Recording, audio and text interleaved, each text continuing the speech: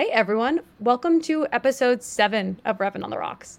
And today we have another guest. It happened. We made it past the first one and someone else wanted to come on, which was, I don't know, pretty big win for me. So really excited to have another awesome guest on the show. And today, going to talk about something I feel like we've touched on a few times before is we get associated a lot with Atnovatic, but just PLG in general. I feel like every single sales team hears we're thinking about going PLG and probably shivers. So I think we'll have a really interesting sort of dynamic between the sales perspective of why is it so scary, and then a PLG growth expert who can say, no, like this works and this is how you can do it correctly. I promise it's not just to torture sales. And so today our PLG expert is Andrew Kaplan. If you don't know him, he's 2 times head of growth and has spent basically like most of his career being an awesome B2B SaaS leader in growth at HubSpot, Wistia, and PostScript. And Andrew, I think we've known each other for almost 2 years now, like basically since I joined Novatic. Yeah, it's super cool. Yeah, thanks for having me on. I'm happy to hang and to jam. I'm not an expert. I'm still learning as I go too, but like happy to share a whole bunch of that stuff today. And this is why I was excited to have you on, Andrew, because no matter how much experience you have, I feel like every time you talk, you're like, look, this is just my perspective. This is my thoughts. It's not. There are just so many people out here. It's like, this is the right way to do it. And if you're not doing it this way, you're wrong. So appreciate the perspective and also kind of the open mind to this conversation. What I've learned is that when you start your career, you're like in learning mode, right? You're like, oh, I don't know anything. I just got to soak it up. I'm just little old me. And then you get to this midpoint in your career where all of a sudden you think you're the expert because like you've seen it, you've been to the conferences, you've like read all the blog posts, maybe you've taken a couple courses, and now all of a sudden you're the expert. And then I think as you get a little beyond that level, you learn that everything is contextual and that there really are no best practices and everything is about figuring out the right playbook for your situation. And so I'm past that middle point. I'm at the point where I'm like, hey, I know enough to know. I don't know that much, And so to start with our typical question, I'm actually going to start with you first, Andrew. What you drinking today? So I live in Medford, Mass. It's just outside of Boston. And Medford is sort of like an old Italian area where a lot of yuppies have moved in, but it's right on the edge of like hipster cool. So we got a lot of cool breweries around. So this is one that's in my neighborhood. It's the Winter Hill Brewery. It's Tommy Point, which is like an ode to the Celtics. Tommy Heinsohn is like the longtime Celtics announcer. And when you did like a hustle play, he would say, oh, that's a Tommy Point. And so this is a beer. It's an IPA from there. That's awesome. My goal of this podcast is to eventually get it sponsored or like get an episode sponsored by some sort of alcohol company. It's nothing to do with actual, Novatic goals, just selfishly. So maybe we'll give a shout out to your hometown brewery and maybe they'll hear it. Winter Hill, man. It's a good spot right up the road. Nice. And Ben, what are you drinking today? Yeah, let me just first and foremost kill that potential sponsorship opportunity. I'm from Madison, Wisconsin, Andrew, and I'm a diehard Bucks fan, and I hate the Celtics with all of my might. The last couple of years, we've run into you, obviously, in the playoffs a few times, and you've had your way with us. So definitely cheering for the 76ers in the series right now. But sports aside, I am actually drinking an old-fashioned. So kind of stepping it up, Natalie, for you. And I'm drinking some sort of light beer, but I actually made myself a drink today. So that's what we have. Ben, I'm going to call you out. This morning, you Slacked me. I was like, I have big news. It's like, oh. I was like excited to see your Slack. It's like, what is it? It's like, I actually got drink ingredients for Revenue on the Rocks today. And I was like, I say every week I'm going to do this, and I'm drinking wine from my fridge again. It's not even mine, it's my roommate's. I don't like it again. I keep just taking my roommate's alcohol because I'm unprepared. So good for you. I'm glad you have a nice cocktail. And one day, I promise, I'm going to do the same. So is that to say that you're drinking wine again this time I'm drinking around? a rosé, yes. Well, cheers. Cheers, everyone. Yes, cheers, everyone. And before we dive into talking specifically about PLG, why it is so terrifying, different perspectives on it, kind of how we're doing this conversation internally at Novatic, Andrew, first just wanted to ask, what has your typical relationship with sales been? Maybe some positives and not so positives. Yeah, so I worked at HubSpot for a long time, which now has added on some PLG motions, but forever was really your classic, generate leads, do inbound sales, do some outbound sales as well, model. And I've seen that model scale really, really big business, right? I was at HubSpot in 2011 through about 2015, which I can share this because Dharmesh tweeted about it or posted about it today on LinkedIn, but it was basically like their journey from 15 million to like 80 million was sort of the 100 million ish was sort of the time that I was there. So I know that playbook well. That was the only playbook really that I knew until I eventually went to Wistia, which at the time was a business that was 100% self-service. And I hadn't really heard of product-led growth. I just knew that there was a certain category of businesses that had scaled to be really big with zero sales. Wistia was one of those. And I joined as an acquisition marketer, and I just kind of fell in love with like e-commerce for SaaS. And so that's sort of my mix of experiences.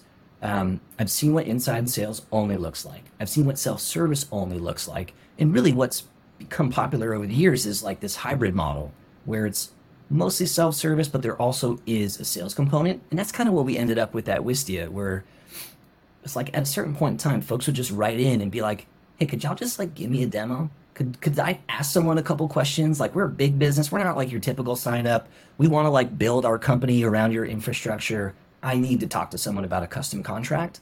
And so I think there was a period of time where I was maybe a little anti-sales. And what I've learned is that that perspective is really anti-user. And so I'm basically like pro-user in whatever ways that kind of manifests. Usually it's a mix of like product-led and sales enablement.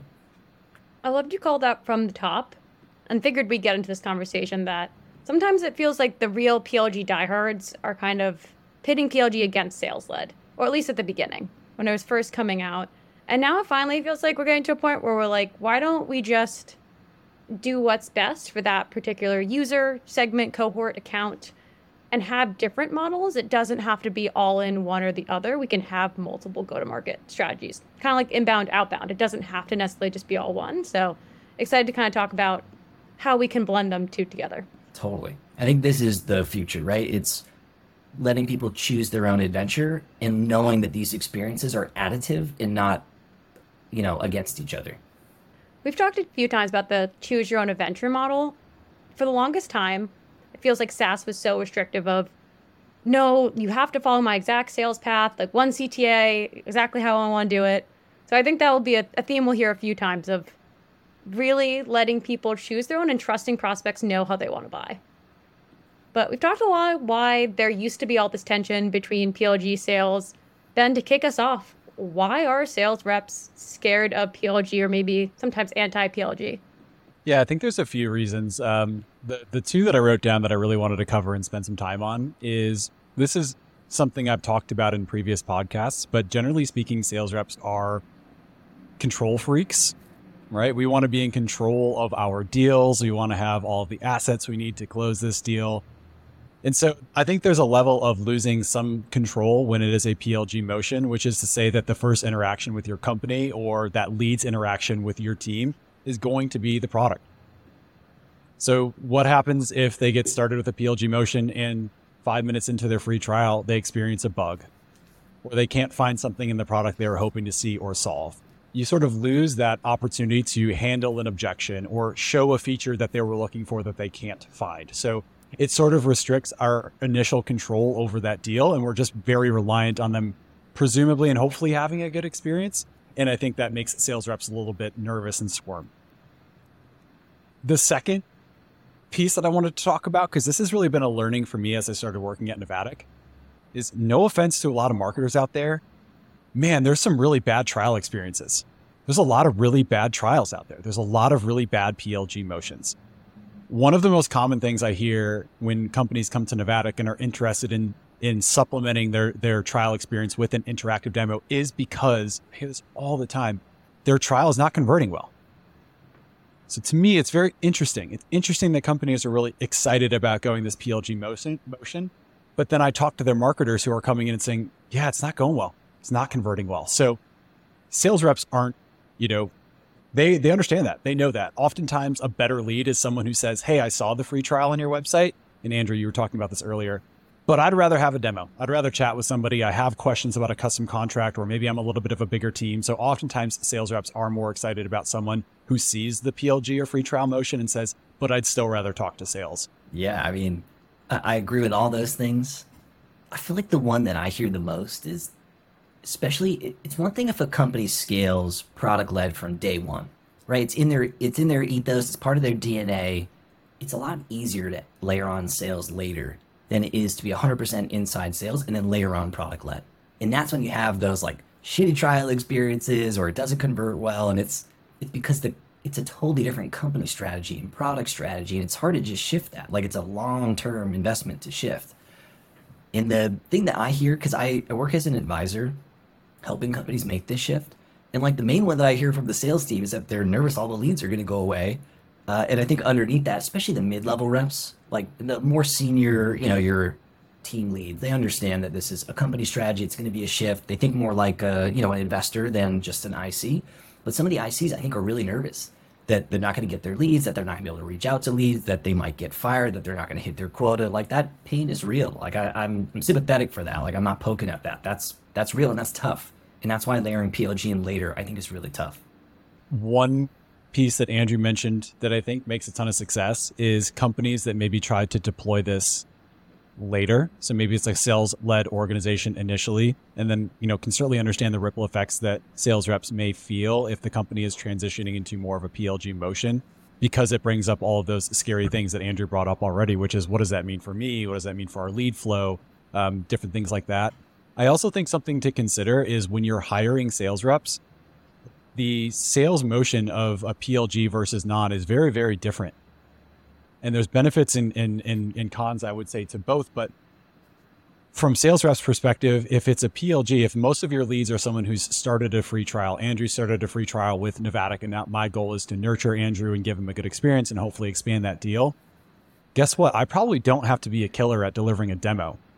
But what I do have to be really good at is I need to know the product like the back of my freaking hand. And I need to understand exactly what Andrew's use case might be and how maybe he isn't thinking about or utilizing the tool. So it really changes sales folks from being like professional sellers to almost professional product people, which some sales reps get a lot of energy from and are really pumped to get their hands dirty and become product experts. And others are maybe like, listen, I'm really good at discovery and demoing, but like, I don't know shit about the product and now I have to have success in this. So it is a different way of selling.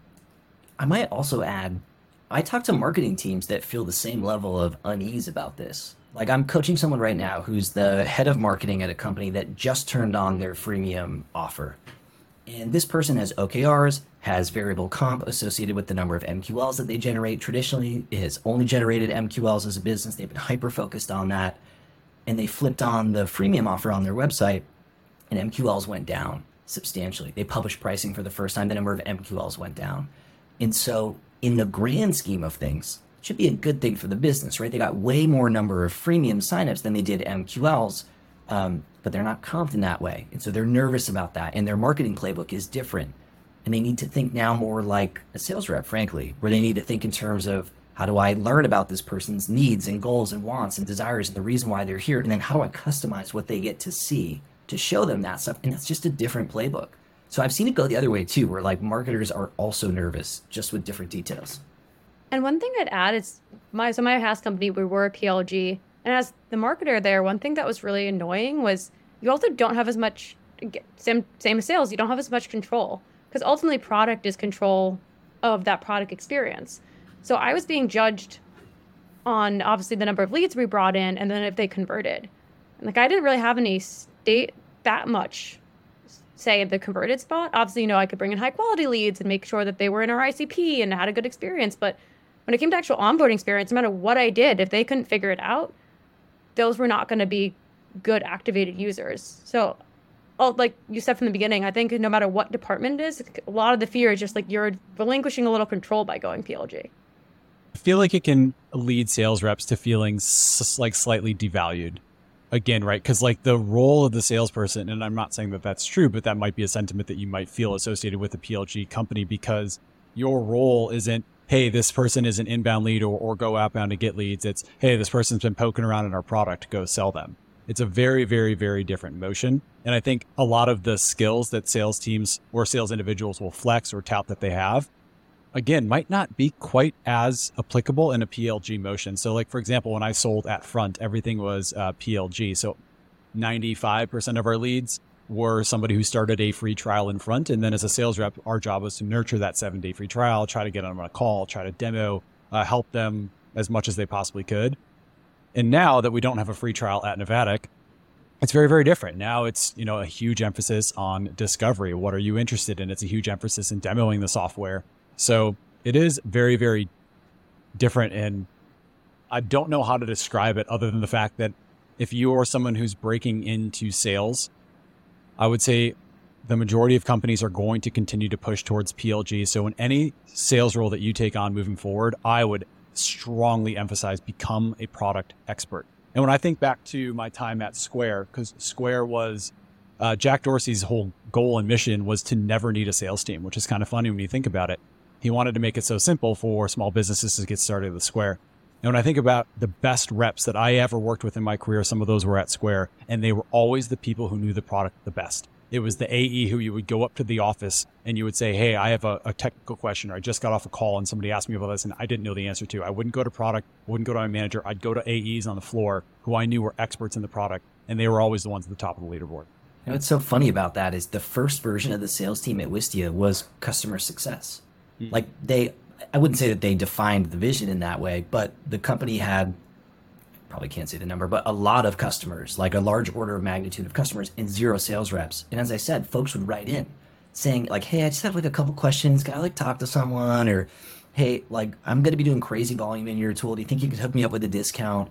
And so that was the first version of the sales team was like, well, it's not going to be sales. It's just going to be customer success.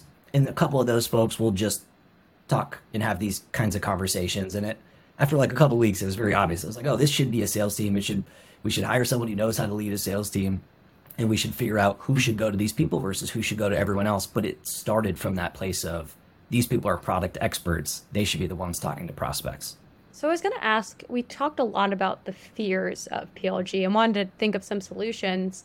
But Andrew, to your point, like a lot of times a PLG motion is a little more CS oriented, support oriented, or there's layers of it. Is a solution just you have to entirely retrain the sales team, or is it you need a new sales team if you're going PLG? No, I don't think you need a new sales team, but I do think it's a little bit of a different playbook and a different volume, I guess, is maybe the other part. And I think that's where some of the fear that I've personally encountered in my career has come from.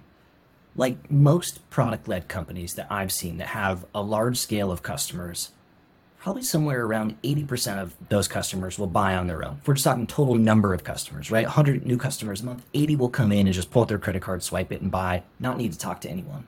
But those other 20 won't buy without talking to someone, and they want to. And yes, it will be a different type of a sales process, more of an assisted type model. And you can use your product data to figure out what have they done and what haven't they done and what should they do and what actions lead to conversion. Like, I think that that's definitely part of it. But a big part of a product-led model, in my opinion, is identifying who are those 20 and how do we get them into this one-to-one experience from the beginning so that they get what's most going to be valuable to them, and that's going to be the additional support. So I think the nuts and bolts of how to sell is probably a little bit different. Ben could probably share more of the details there, but there's a need, and it's not like apples and oranges. It's like pretty close, I think, the model that most folks are used to. Andrew, can I ask you a question about your experience with PLG? At Novatic, I think a benefit to our deal cycles, which are fairly transactional, I would say today, is the fact that the individuals or the personas that generally come inbound to Novatic are PMMs, CMOs, heads of demand or lead generation, somebody with authority and buying power. That's who we get in front of right away. In my mind, and I may be wrong, from a PLG perspective, it might be an AE. It might be an SDR, it might be a BDR, it might be somebody a little lower on the totem pole, which certainly has its benefits, right? You can multi-thread, you can start from the bottom and you can get more champions and work your way up. This creates larger deals. This happened at front all of the time. But with that, in my mind, comes two things. Number one, longer deal cycles. And number two, high risk of churn, right? If I just get a couple of AEs onboarded in Novatic because I have a free trial versus I chat with their CMO for a demo and get them really excited about marketing initiatives, they might be more of a churn risk if it's just a couple of ICs that come inbound and self-serve. Right. So for the vast majority who have authority to, especially for SMB, like if the product itself is a relatively low amount per month, less than a couple $100, I think that those folks have authority to buy, have the company card, or can get access to it. But I think as you start to get into that 20%, the folks who are eligible for a high volume discount or have a really advanced complex use case, or maybe have a custom service agreement, SLA agreement that they need to move forward, or custom security concerns, right? Those people, your average IC can't lead that buying process. You have to get to that more senior person. And for sure, it might be a more junior person that signs up, but as part of that user experience, you want to get that one user into multiplayer mode, and ideally have it being a senior person as part of that, for sure. Andrew, I know there's so much tech out now about, identifying PQLs, and for those who don't know, product qualified lead, because everything either needs to be like something go to market or something qualified lead right now. But anyways, a lot of tools out there for identifying product qualified leads, a lot of ways to sort of surface and try to multi-thread. Anything that you saw work particularly well at your past companies as far as moving from the IC to the decision maker? It's hard. The standard playbook I feel like is a little outdated now, which is when someone signs up, enrich based on the email address using one of those tools under the covers that the hit rate keeps getting lower and lower as time goes on. And then you could send some account-based emails to their team. That's sort of the existing playbook that I think has been really popular. And there's not really a crazy aha advancement there that I'm aware of in terms of tech. But what I have seen is just more of a focus on the multiplayer mode. So getting one user with one specific use case, then to get other users in. And there's different advanced ways of doing this. I feel like the example that comes to mind for me is Miro. Where Miro is a pretty complex tool with a million different use cases, and they've optimized for you sharing your Miro board with someone else at your company. So that even if you come in and you're just little old Andrew checking out a tool to see if it can make my job easier, if it does, I'm going to share that with someone else on my team, and that distribution over time leads to more buying options. And so I see that as a huge part of the playbook too. I was just going to say, I actually really, really liked that. I hadn't really thought about that or considered that, but that was actually a really strong lever at Front, Andrew, which is the power and beauty of Front is it is a collaborative inbox. Well, in order to collaborate, what do you need? You need more people. It's a shared inbox. You can collaborate with other members of your team. So when you think about maybe moving to PLG, if you are a software company or a startup, think about, do we have that collaboration lever? Is that built into our platform today? Do we really promote that? Is that a huge value prop? Building the product with go-to-market in mind. Well, that's when the PLG motion and selling becomes fun, because then when you get on the call with these people, you generally have to answer a couple of, we already talked about product questions, almost supporty type questions. But then the rest of the call, and this is my experience at Front as well, I keep referencing that, is really you become a consultant to help build a business case. It's no longer, I need to sell you on this. It's no longer, let me share my screen and demo all of this. It's let me help you with a couple of quirky product questions you have. And then let's figure out how we can get this across the line. How can we multi-thread? How can we get others involved? Let's help build a business case together. So it gets back to what sales reps are excited about, what we do very, very well. And so when this does work well, it is a home run for sales reps, because the hardest part of our job and the most important part of our job is discovery. But if the product does most of that for you, and you've already sort of vetted out or have high quality leads who have gone on the product and love it, now I'm just a consultant trying to help you build the best business case you can and turning you into an awesome champion. And what's cool about that is if you play that out even one step further, let's say the average company has sort of 5 common jobs to be done, reasons why folks sign up. Eventually what you learn is that there's 2 who correlate to the sales team, the sales enhanced experience. And so when they come in and they have that goal, you can route them right to sales. You can predict pipeline based on their average close rates. You can go run acquisition campaigns to get more of your highest quality users coming in. And all of a sudden you can use that product data to acquire other good quality users that are likely to turn into customers. And it creates this really cool loop using your user onboarding and product data as the core driver. And that to me is where it gets really fun. I'm so happy you said loop and not flywheel. I just can't hear that word one more time. I came from HubSpot, man, but they came up with that after I left. Marketers just love to rebrand shit, right? It's they just put another name on this thing that everyone kind of knows, and then they can market it all over again. Yeah. I think in the past episode I said flywheel, and I just saw Ben's Irish roll. I'm never again, never saying again. I almost logged off. I literally almost logged off. One thing I was going to say off of, you have this, not flywheel, but this circle effect, we'll call it. Feedback loop. Exactly. Rebranding again. You also get data faster about who isn't in your ICP or who's a good fit. Like in a sales-led model, you have to kind of wait till churn, which hurts. It also isn't good business. Like it takes a while to understand it. I guess sales can sort of see sometimes who's a good fit and not, but it's hard to see if they're a good fit as users or if there's sticky adoption until they buy, they go through the whole cycle, and then we get to a year later renewal. One of the benefits of PLG is that you'll probably learn much faster who are those best fits, who is your ICP, and then hopefully you're not wasting your sales team time as much with people who they probably shouldn't have been talking with to begin with. Yeah, that's true. I've been keeping a card in my hand this whole time, and I really want to play it around why PLG isn't always awesome, though. This feels like a good time to bring it up. For PLG companies, you are eliminating the amazing deal that comes in and says, hey, I'm the decision maker. Hey, I have budget. We needed this yesterday. I'm ready to get started and sign a contract.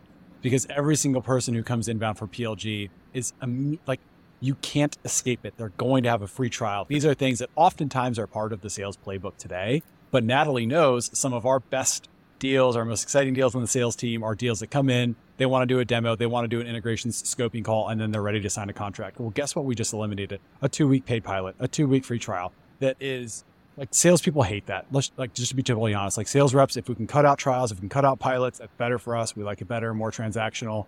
I think another issue with PLG, Natalie, is yes, it helps vet out some of those window shoppers or some of those bad fits. It also ensures that your deal cycles are going to be longer and slower. So there is a trade-off from that perspective from the sales side. When I first learned about this world, I was a little anti-sales, truthfully. Like I had a little bit of time where I went through that period because I was like, what do I need sales for? We can convert these folks just using the product. What I learned is that that's wrong, right? But I thought it was right for a little while, and it's part of growing, right? You think you know the answer and eventually you learn you don't know that much. But what I have learned is this is why I think most companies have balanced the hybrid model, allowing users to choose, like, hey, for sure, if you want to sign up and just talk to somebody right off the jump, I think that's why it's nice to have 2 CTAs, right? It's like, hey, go ahead and sign up now, or if you want to raise your hand and chat with our team, here's how you can go there too. And so I view when I think about product-led growth, I don't think about it as no sales. I just view it as a hybrid motion. And that to me is my definition of product-led growth. It's not having just 1 CTA, but it's having 2 to balance these 2 avenues. Because I totally agree. Otherwise, that's just being anti-user, because some users need to chat with someone and just want to jump on the phone and just prefer to buy in a way that's different than other folks. And that's great. We should enable that. And to piggyback off of that, Andrew, for anybody who's interested in getting into tech sales, if I could tell anybody, I would never join a company that didn't offer both. Like moving forward in my career, I would probably never join a company that didn't offer both. And what I mean by that is, if you don't offer a free trial or like are completely stingy against it, like we don't have a free trial on our website today, but like generally speaking, we will offer a pilot, a demo build. We have some options. Then what you're going to hear oftentimes when prospects get on calls, like once in a while, you're going to have that prospect who's really annoyed with you. Like, hey, Ben, how's your day going? Kind of annoyed I have to be on this call. All I want to do is see the product. Let me guess. You're going to ask me 15 minutes of discovery before I can actually get into it, and then blah, blah, blah. And on the flip side, if you're exclusively a PLG company, Andrew, you're going to run into exactly what you highlighted as well, where you're going to get some of those users who write it and say, I just need to talk to somebody. So I think obviously our future is going where companies are going to offer exposure to both. And this is honestly a lot of the pain points we hear from companies who come to us and are interested in interactive demos. A lot of companies, a free trial really isn't an option. Security industry is a perfect example of this. We work with a ton of security companies where a free trial really isn't a great option, but they do want to offer some level of product exposure. Why do they want to offer that? Because it's an extremely competitive market. There's 10 million vendors, and they're probably getting prospects every other day that say, hey, Andrew, I'm interested in your security company, but like, my goodness, can I see it at all? Like, there's no videos, there's nothing. Sales reps, if you want to work in an environment where you can basically offer anything the prospects want, go to a company that offers both. I think one thing that's interesting to ask is what stage is right to add in a free trial? Because Ben, as you touched on right now, we don't have it on the website. We have it in our sales cycle. We have different options, but transparently, like we have a limited team. We want to make our product amazing. And if we're dedicating engineering resources towards the PLG experience, yes, hopefully what they're doing is also helping the end users, but that is going to take away from feature development, new product asks, just making the core product maybe better. So I don't know. I'm sure this is a question you get all the time, Andrew, of like, when does it make sense if you're sales led to implement PLG? This was the number one question I was excited to ask, Andrew. I don't have the answer, but here's how I think about it. 2 times. Either from the very beginning, when you're first building, and you know that you want to create a business with that go-to-market model, that's really the time, right? Because anytime that's later than that is the challenge that you just described, Natalie. It's we got to pull engineers off. Is it worth delaying, increasing the core value of the tool to build a go-to-market tool, basically? And that's a hard trade-off to make. So I think it's at the building time. And for context, there's a much more smart, famous growth lead out there, Adam Fishman, who gave a talk about this, who talks about the 3 stages of growth. He talks about the building stage, going 0 to 1, making a bunch of stuff, the optimization stage, where you take a bunch of stuff and make it better and experiment and iterate, and then the innovation stage, where you get to the point where your existing stuff is a lot of effort to get a small incremental win, and you've got to layer on new things. So I think your 2 options are on either end of that spectrum, either from the jump when you're building, or later when you hit the point of like diminishing returns and you need to innovate on the model. And so you're probably in that middle period right now, where unless you really want it from a strategy perspective, that's the trade-off that you'll have to make on the resource side. I love that framework because I think it also helps explain, just going all the way back to the beginning, of why sometimes PLG is frustrating. Because if you do roll it out the wrong time, if engineering doesn't have the proper time to dedicate to it, so you just kind of half-heartedly throw out a free trial, it's probably not going to be a good experience for anyone. So really being strategic about it, I think, can make all the difference for sales teams. Totally, because you can do it just to do it. It's not going to work, and then you're not going to make it better because it's not working, and then everyone's going to go, see, it didn't work. We knew it wasn't going to work. It doesn't work here. And that just comes down to really a resource and a planning challenge. No, I think especially, I mean, Ben can talk about this, but like if sales wasn't gung-ho about it in the first place, the second something isn't working the way they want it, they'll find a reason to shut it down.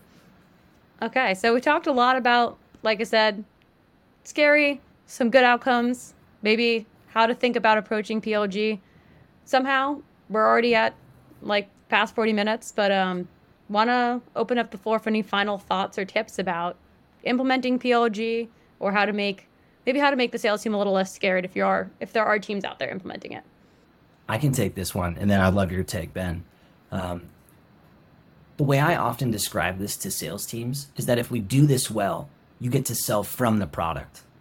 And so HubSpot is a great example of this. If you're in HubSpot and you're on a free plan, or even if you're on a paid plan and you want to like check out some of their more advanced functionality, to unlock it, you might want to talk to someone to like learn and to get more information. Maybe you want to get a demo, whatever. And if you're inside of the tool, there's buttons from in the tool that say, hey, this is a feature that's only available on these plans. Click this button and a schedule pops up with Ben's face on it or whoever's face on it with times that day where I can book time with a person who can give me a demo.